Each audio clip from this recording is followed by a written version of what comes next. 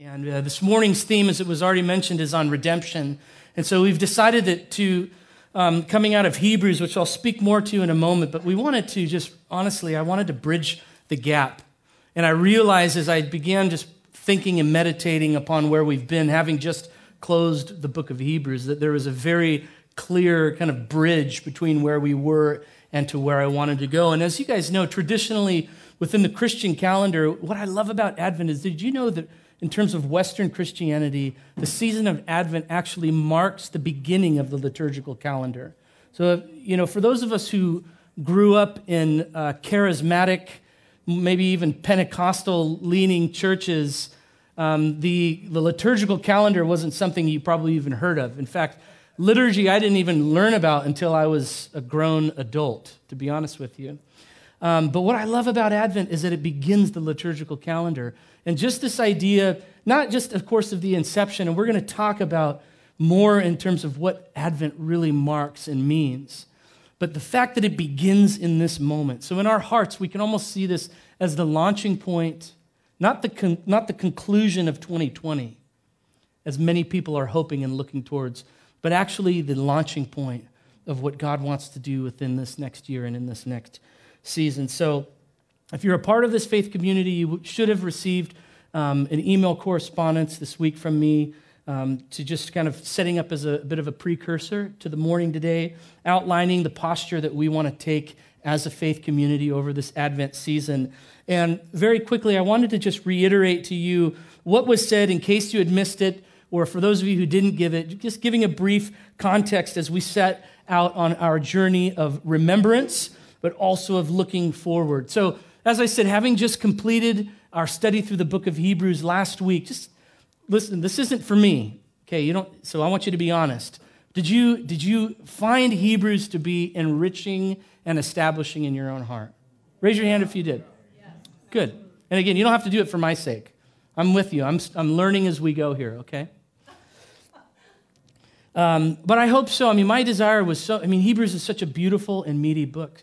So to tackle it in such a way to give ourselves an extended period of time to really delve into all, as much at least, of what it says within the broad context of the letter, I just felt like was going to be such a wonderful establishing thing for this church.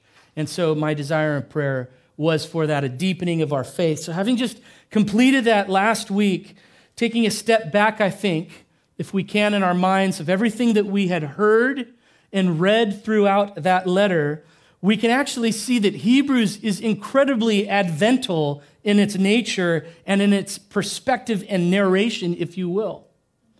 The word Advent comes from the Latin word, which is adventus, which means brilliantly coming or arrival. It's not the super profound word, but that's where we get the word Advent. It just means a coming or an arrival. And of course, we know that Advent is not just about the birth of Christ. And as I was a child growing up, all I really heard was the birth, and not even the word Advent, but it was just Christmas was so much about the birth of Christ, which of course is what we celebrate. But the reason that Advent is so beautiful and is so robust is because it helps to put the believer on the current timeline or chronological order of redemptive history. And it helps us to realize that we live in this suspended time between the first advent of Christ and the second advent of Christ. Or if you're facing me, it's the first advent of Christ and the second advent of Christ, right? So we live now in this space between the two.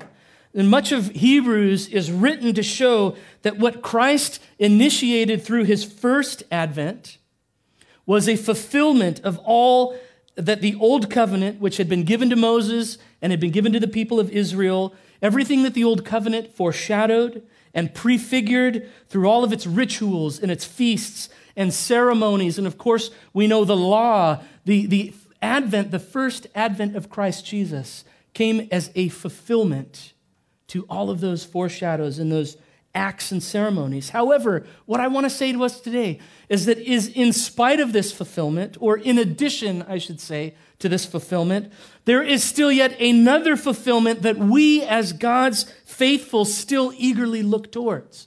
Just as the people in the old covenant looked at the acts and the rituals and the ceremonies understanding that it spoke of something greater and something truer, even though that greater and truer being Christ Jesus came, he simply began something that has still yet to be completed. And so we today, in the same spirit, if you will, of anticipation that the old covenant believers had, we can share that same anticipation, and should I say longing for the culmination of Christ's redemptive narrative. So this fulfillment, coming at the end of this present age, is the realization of the eternal age that is yet to come. That which is spoken of in Revelation 21, when the final declaration is made and the voice from the throne says, "Behold," and I love this verse. "Behold," the voice says, "the dwelling place of God is with man. He will dwell with them, and they will be his people." And we think back again through Hebrews, and the promise that God made to Abraham was that I will be your God and you will be my people. But now we see that that promise takes on a whole new expression. Because in addition to eternally being the covenant people of God, now the consummation of this covenant is Christ with us eternally.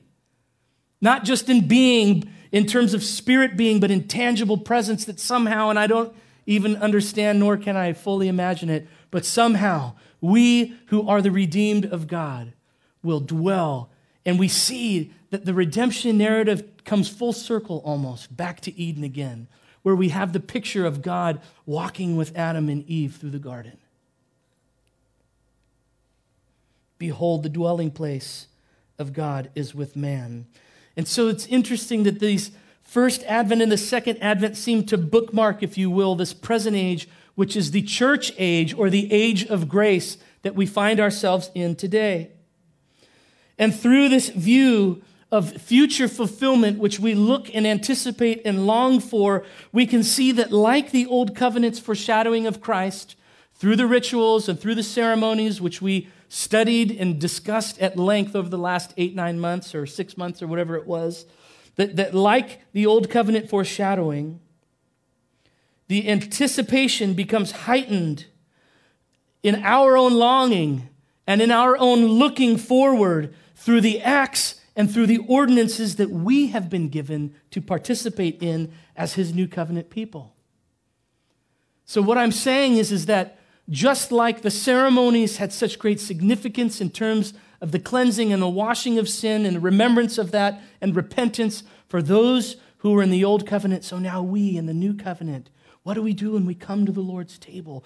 It is an act not only of remembrance, but it points forward and thus creates within us a desire and a longing for what will one day be. So these ordinances have been given to us to participate in as God's new covenant people. And in Hebrews chapters 8, 9, and 10, the writer, he uses this language, and this is what I spoke of. All of this is just context for the email that I sent and for launching into our Advent season. And I had identified this in my correspondence that in Hebrews 8, 9, and 10, the writer of Hebrews uses language of copies and shadows. You guys remember that? Copies and shadows. And he uses them as it pertains to the old covenant indicators of something truer that would be found in Christ.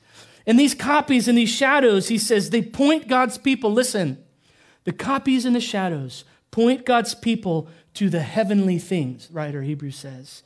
Or he also says, to the good things to come, which would one day be found in the person of Christ Jesus. These rituals, these ordinances were intended to create longing, brothers and sisters, in the heart of God's people for their truer, better reality. And so it is with us today. Are you following me? So it is with us today that these copies, the Lord's table, the shadows, the gathering of the saints, the worshiping of the saints, the proclamation of the gospel as shadows speak of and point to the good things to come, and thus create in us a stirring and a longing, an anticipation and a desire and an eagerness for the eternal age, which God will consummate at his second advent.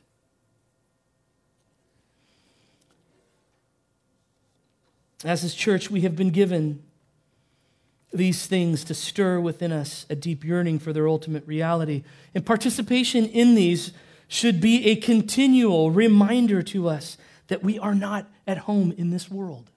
When we come to the Lord's table, it is a reminder of what is true of our nature now in Christ Jesus and what will ultimately be our final home. So they remind us that we are not at home within this world, that what we long for can never be found ultimately here in the temporal, but it is only in the eternal. And that God's grace is present for us now in this lifetime. So, this Advent season, we're going to give ourselves to the consideration, to the participation in, and to the celebration of 4 present acts which foreshadow for us a greater reality that awaits for us at Christ's return.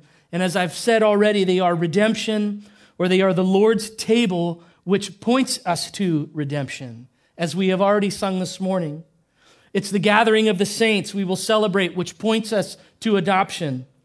It's the act of being heralds of the gospel, which points us to the proclamation of Jesus Christ. And it is the worship of the saints, the declarations of praise of the saints, which points us to the exaltation of Christ Jesus. Those are the 4 themes that we will celebrate this Advent season.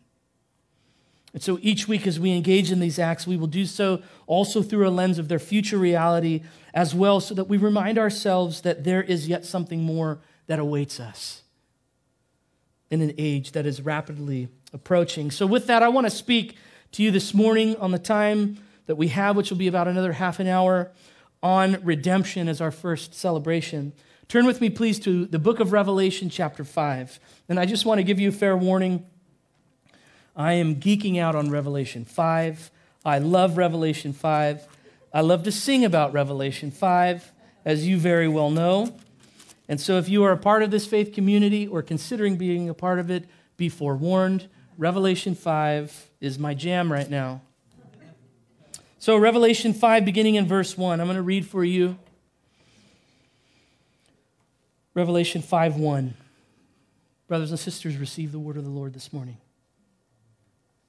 Then I saw in the right hand of him who was seated on the throne a scroll written within and on the back, sealed with 7 seals. And I saw a mighty angel proclaiming with a loud voice, "Who is worthy to open the scroll and break its seals?" And no one in heaven or on earth or under the earth was able to open the scroll or to look into it. And I began to weep loudly because no one was found worthy to open the scroll or to look into it. And one of the elders said to me, "Weep no more. Behold, the Lion of the tribe of Judah, the Root of David, has conquered so that he can open the scroll and its 7 seals." And between the throne and the 4 living creatures and among the elders, I saw a lamb standing as though it had been slain, with 7 horns and with 7 eyes, which are the 7 spirits of God sent out into all the earth. And he went and he took the scroll from the right hand of him who was seated on the throne.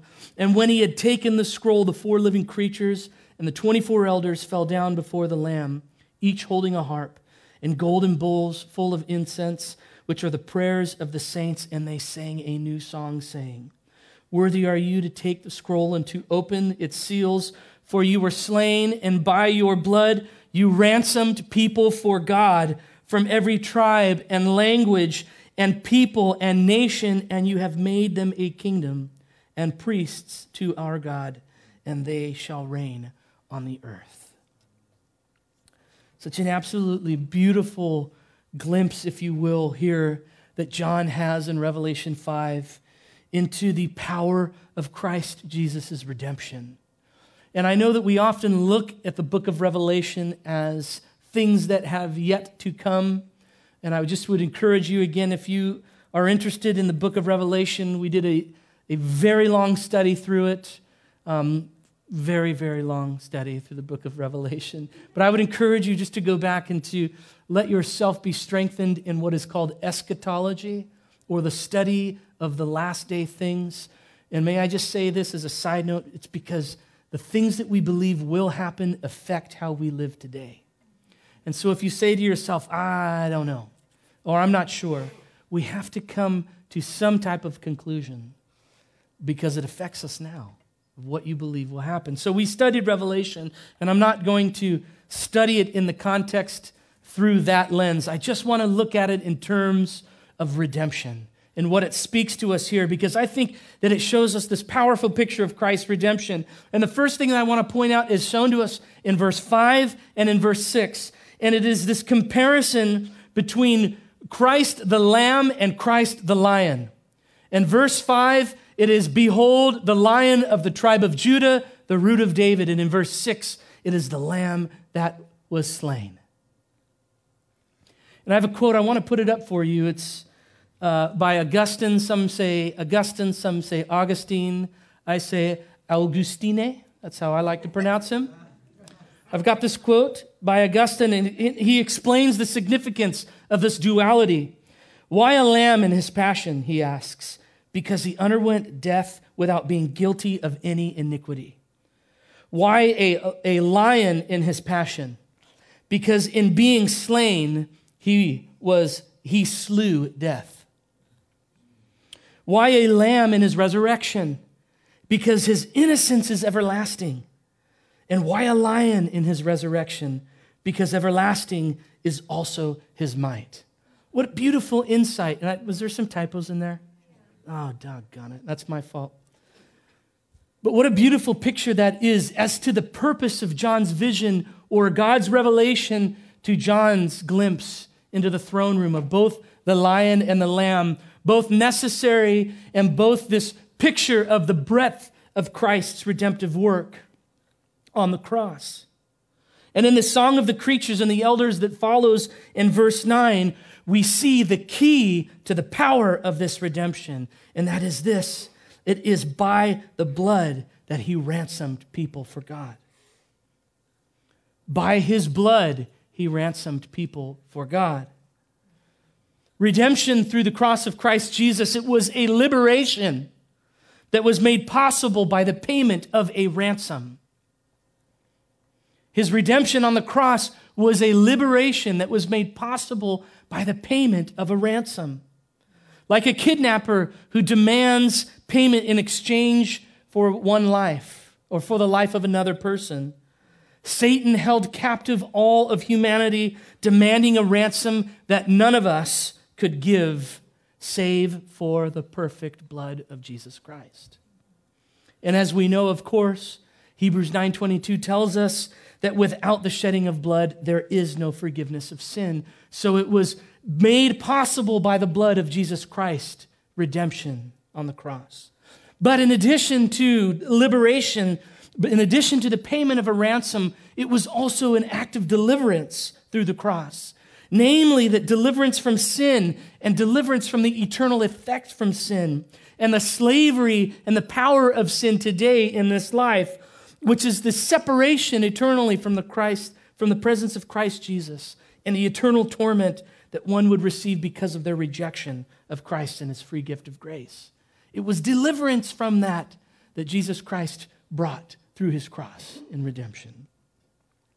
And Paul would say this in Ephesians 1:7, in him, speaking of Christ, in him we have redemption through his blood, the forgiveness of our trespasses, according to what the riches of his grace, which he lavished upon us. And I love this picture of just abounding and unending grace being poured out continually upon the life of a believer, which he lavished upon us in all wisdom and insight, making known to us the mercy of his will, according to the purpose which he set forth in Christ Jesus.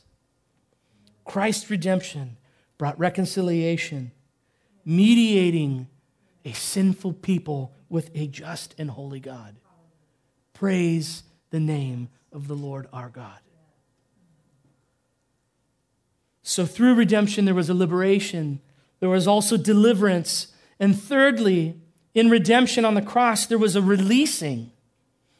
Redemption through the cross of Christ released mankind from the power of sin's damnation and simultaneously propelled those who would believe in him into a life of freedom and blessing and grace. Please hear me what I'm saying. It isn't just the justifying nature of the cross, but what is accompanied with Christ's redemption is a propulsion now into a life of grace.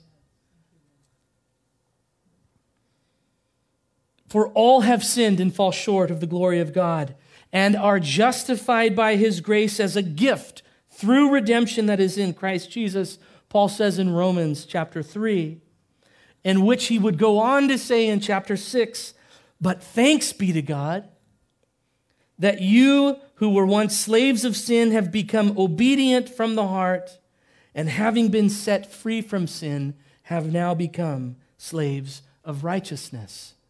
So it was a releasing from one enslavement, if you will, into another, which is why Paul so often referred to himself in the Greek term of doulos, the bondservant of Christ Jesus.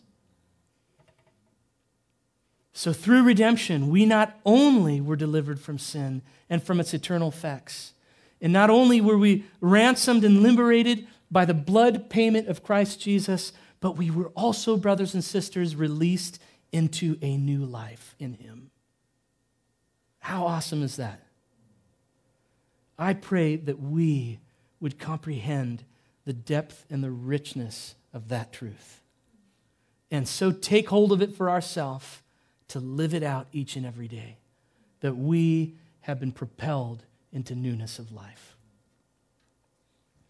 Colossians 1:13 speaks to this deliverance and transference, this from one to the other, when Paul says, he has delivered us, you remember this well? He has delivered us from the domain of darkness, and what? You remember? Transferred us into the kingdom of his beloved Son, in whom we have redemption, the forgiveness of sins. Transference from one into the other. Redemption took us from the old and brought us into the new. It's the entrance into now the age of grace and into newness of life. And it's here in this place of deliverance and transference that I want to spend just the remainder of the time that we have this morning, because it's here that we find ourselves today in 2020 Western Christianity. And it's not only that, but it's here that we find the great significance in remembering the now but not yet nature of the Christian life. Have you heard that phrase before? The now and not yet. A life which is so clearly presented within the Lord's table, this now and not yet reality, and one which will only be fully experienced when he returns once again. Look with me, please, the Gospel of John, chapter 19. Are you guys following me okay? Is everybody awake? Anybody in turkey coma still? We're only a couple days away. If the tryptophan is sinking in, just give a little sprint around the back. I won't take any offense. I'll be more hurt if you fall asleep. John chapter 19, the Gospel of John chapter 19. We're talking about the transference, deliverance and transference. Beginning in verse 31.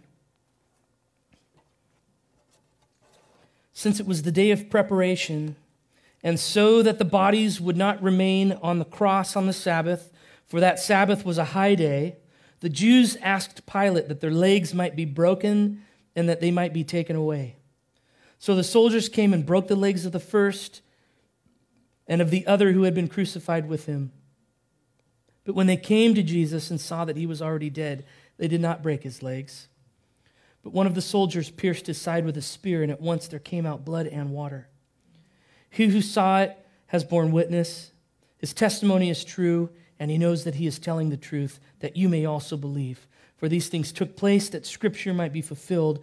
Not one of his bones will be broken. And again another says, they will look on him whom they have pierced.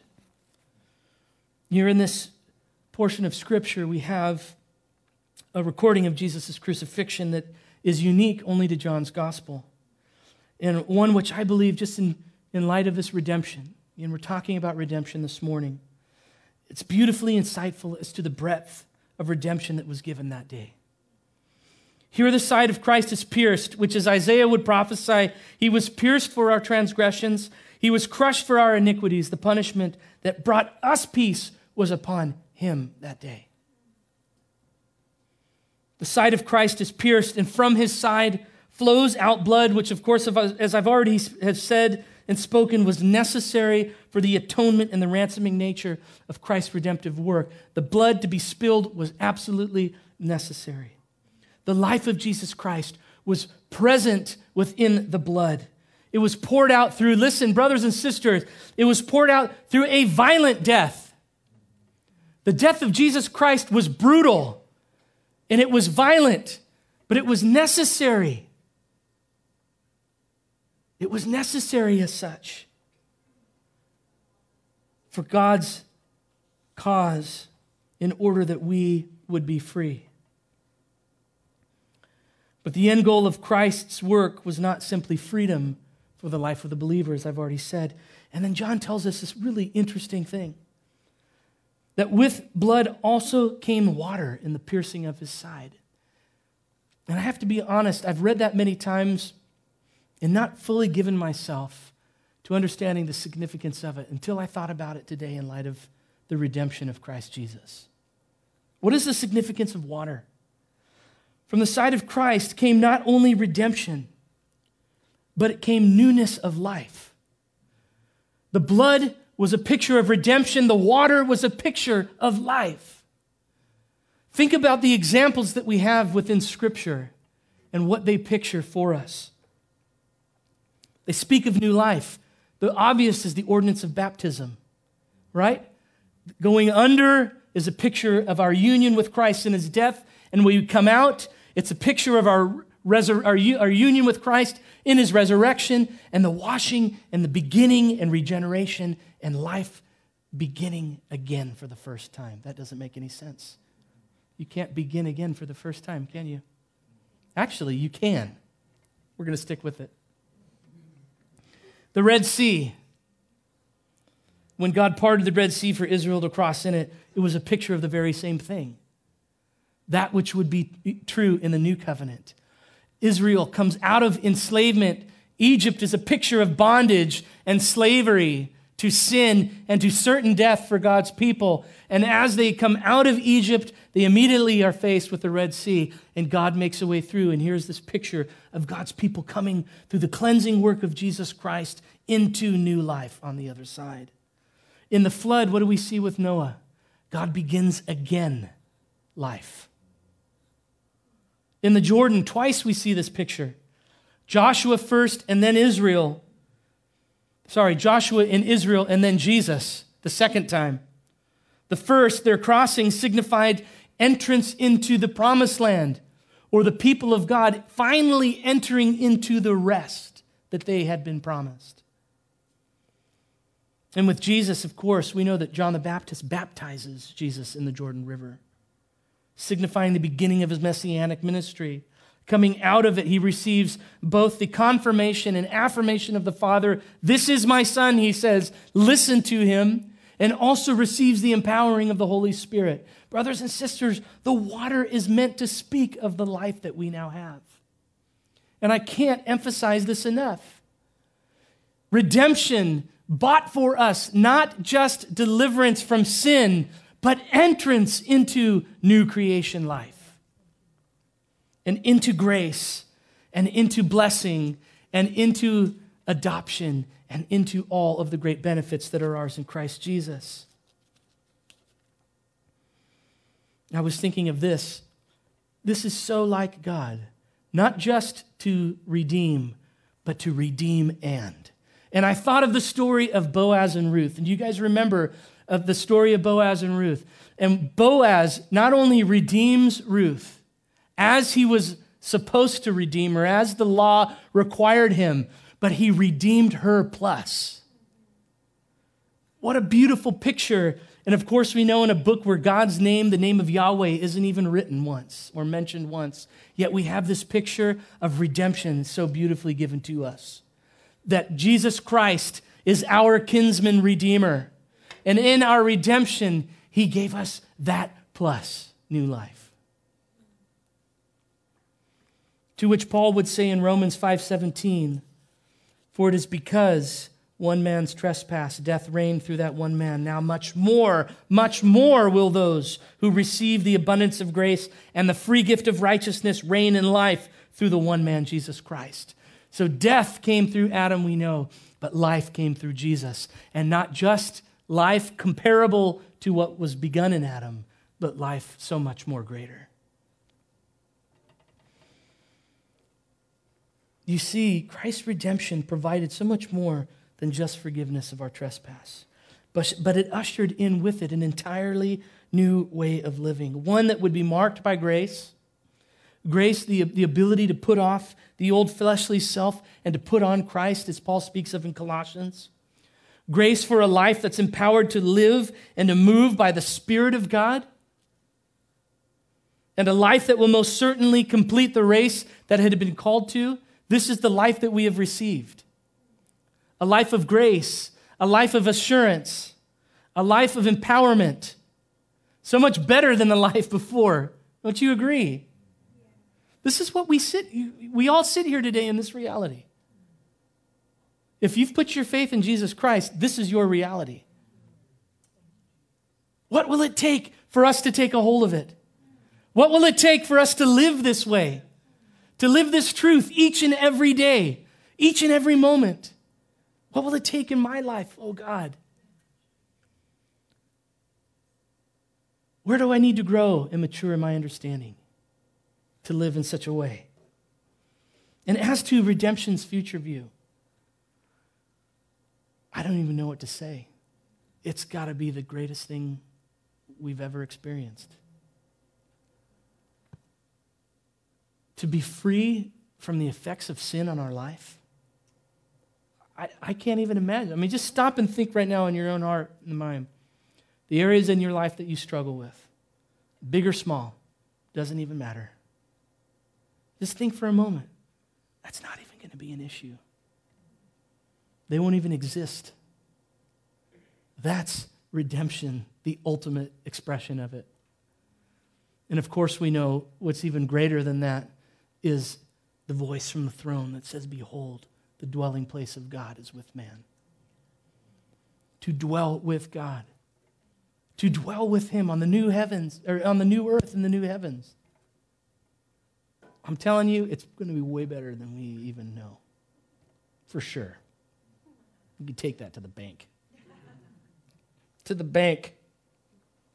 So with that, we've got about 15 minutes left, and this is what I want to do this morning. I want to call us to participate in the Lord's table. But as we do, I want to peer into it much more intently, that from it we might obtain its most fullest benefits. And I think that we have worked diligently as elders for years to build in a healthy view of the Lord's table. But as I started thinking about it, because it's kind of central to this morning, it's going to be the central act of our togetherness in this picture of redemption. I wanted to see if we could dig in even deeper to it today. And so I want to just take you through a little bit of a journey this morning, if I may. And I want to begin with the Westminster Larger Catechism. Are you familiar, anyone here familiar with the Westminster Catechism? Okay, a few of us are. The Westminster Catechism is essentially, it's just this brilliant unfolding of doctrine and belief and theology that we would all agree with. And as it pertains to the Lord's table, it gives to us this beautiful picture, which I think is very helpful this morning, that I want to just begin by reading it. And I believe that I have it up here for the keynote. This is what the Westminster Catechism says in regards to the Lord's table.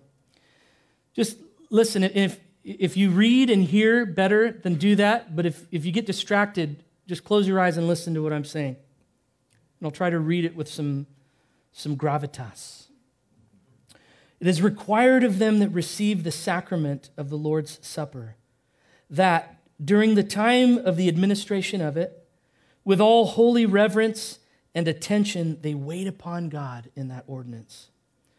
Diligently observe the sacramental elements and actions, heedfully discern the Lord's body, and affectionately meditate on his death and sufferings, and thereby stir themselves to a vigorous exercise of their graces.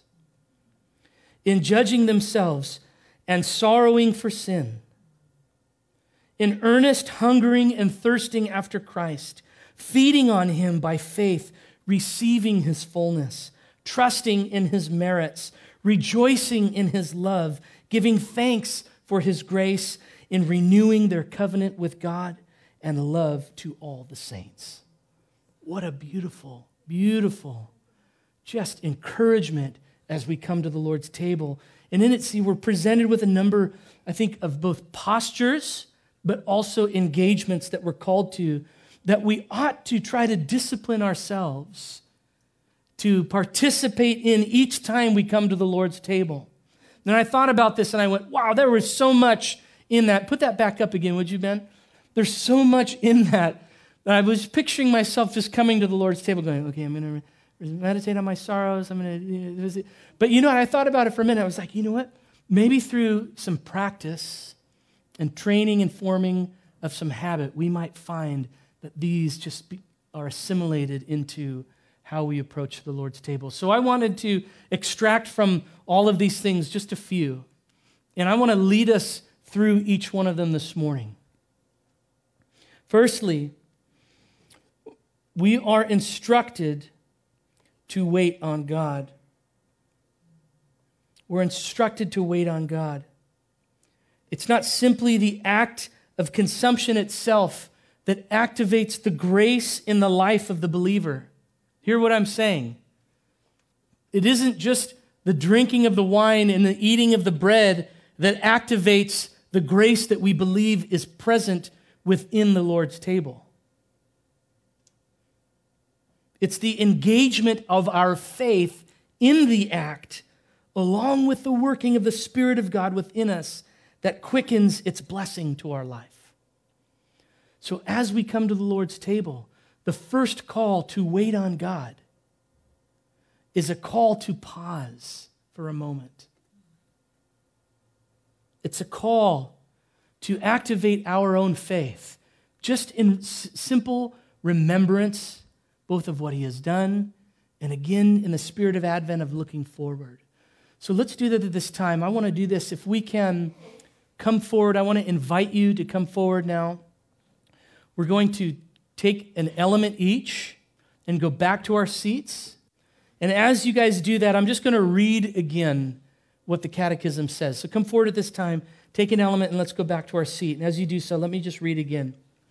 It requires of them that receive the sacrament of the Lord's Supper that during the time of the administration of it, with all holy reverence and attention, they wait upon God in that ordinance. Diligently observe the sacramental elements and actions, heedfully discern the Lord's body, and affectionately meditate on his death and sufferings, and thereby stir themselves up to a vigorous exercise of those graces. In judging themselves and in sorrowing for sin, in earnest hungering and thirsting after Christ, feeding on him by faith, receiving his fullness, trusting in his merits, rejoicing in his love, giving thanks for his grace, in renewing their covenant with God and love to all the saints.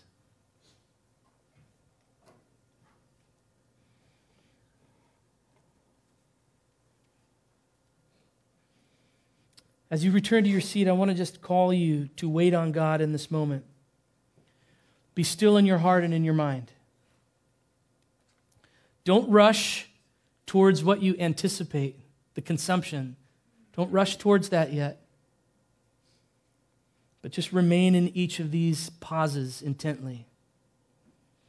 Wait on God.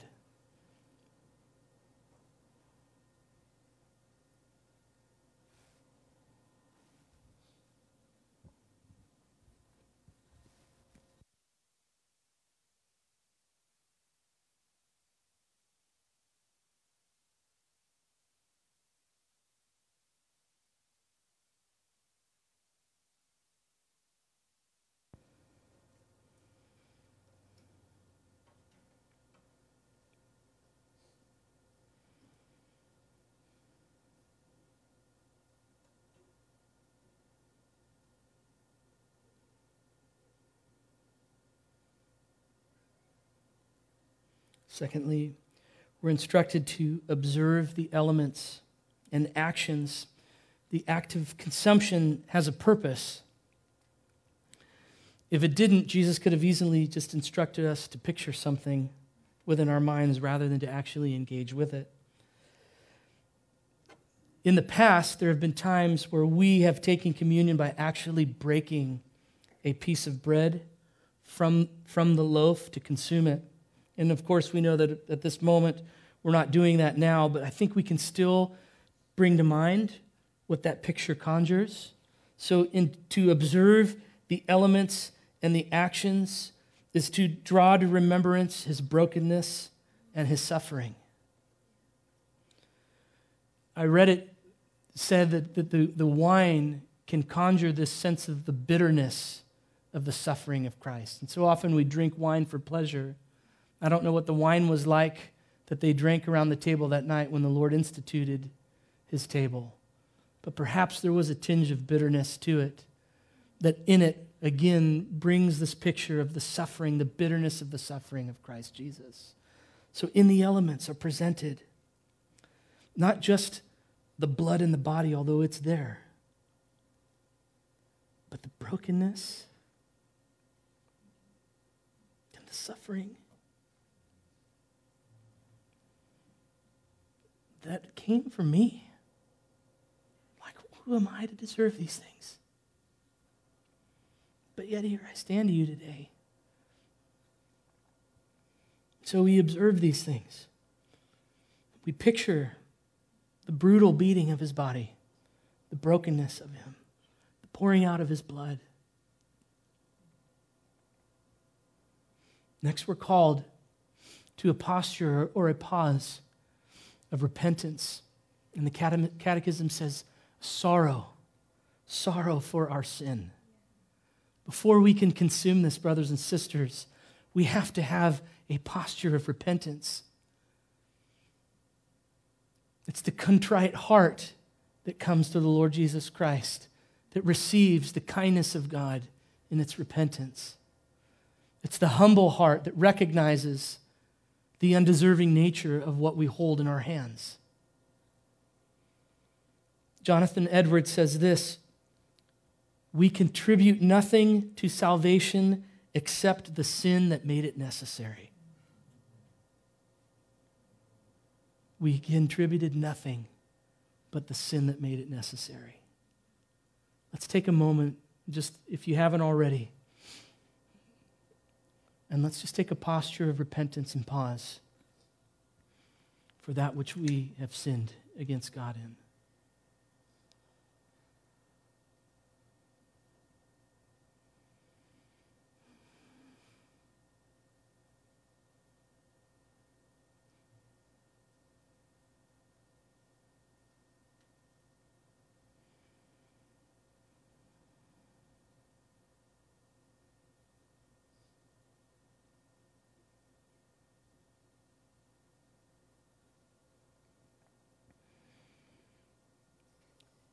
Next, we're called to feed on him by faith, it says. We're going to move now towards the actual receiving of the elements. And as we consume them, listen, as we consume them, and here's the significance of consumption, we are taking for ourselves. We are appropriating for ourselves. We are consuming for ourselves the many benefits of the cross of Jesus Christ. We're not just picturing something, brothers and sisters. We're called to this symbolic gesture through our consumption of appropriation and application of what is present in these. So it was said that it was on the night that Jesus Christ was betrayed, that around the table with his disciples at the institution, he took the bread, and as he broke it, saying, this is a picture of what will be, and he instructs them to always take it in remembrance of him. And so what I want to say today is we take the bread and we prepare to receive it today. Let's not only remember on the brokenness, but let's also remember what it secures, both presently and also within the future. And as we do now, we move from a posture of humility and penitence, and we begin to move into the consumption of the grace and the activation of grace by the faith of God, or by our faith in God, and moving in now towards a posture of thankfulness and rejoicing for what he has done. So let's take the bread together at this moment. And as we have already said, the cup is a picture of the blood, but I also want to remind us of John 19, of both the blood and the water that was poured out. And I know that wasn't spoken of at the Lord's table, but in terms of just our perspective this morning, let us both remember the redemption that was provided for us through the cup, through the blood of Christ, and also the life that was present in his sacrifice. Let's take the cup today.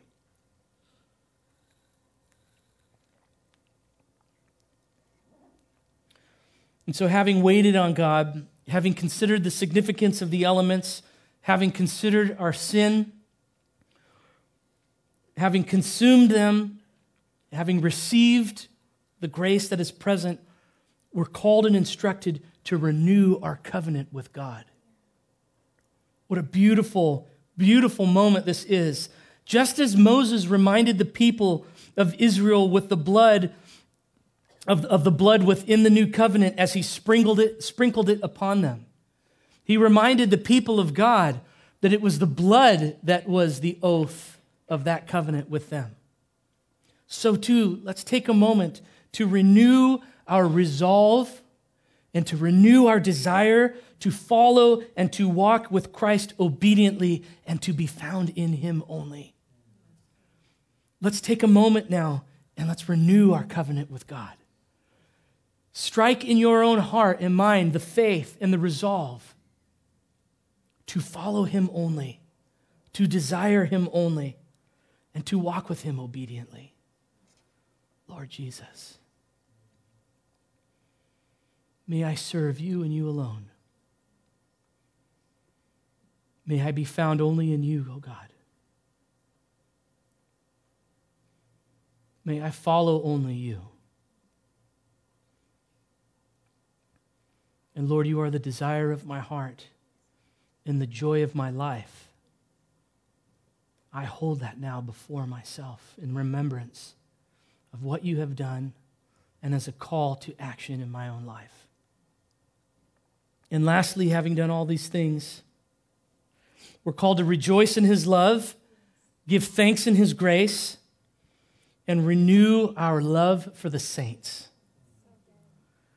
These are done in a spirit of togetherness, brothers and sisters. The Lord's table is not a Lone Ranger moment.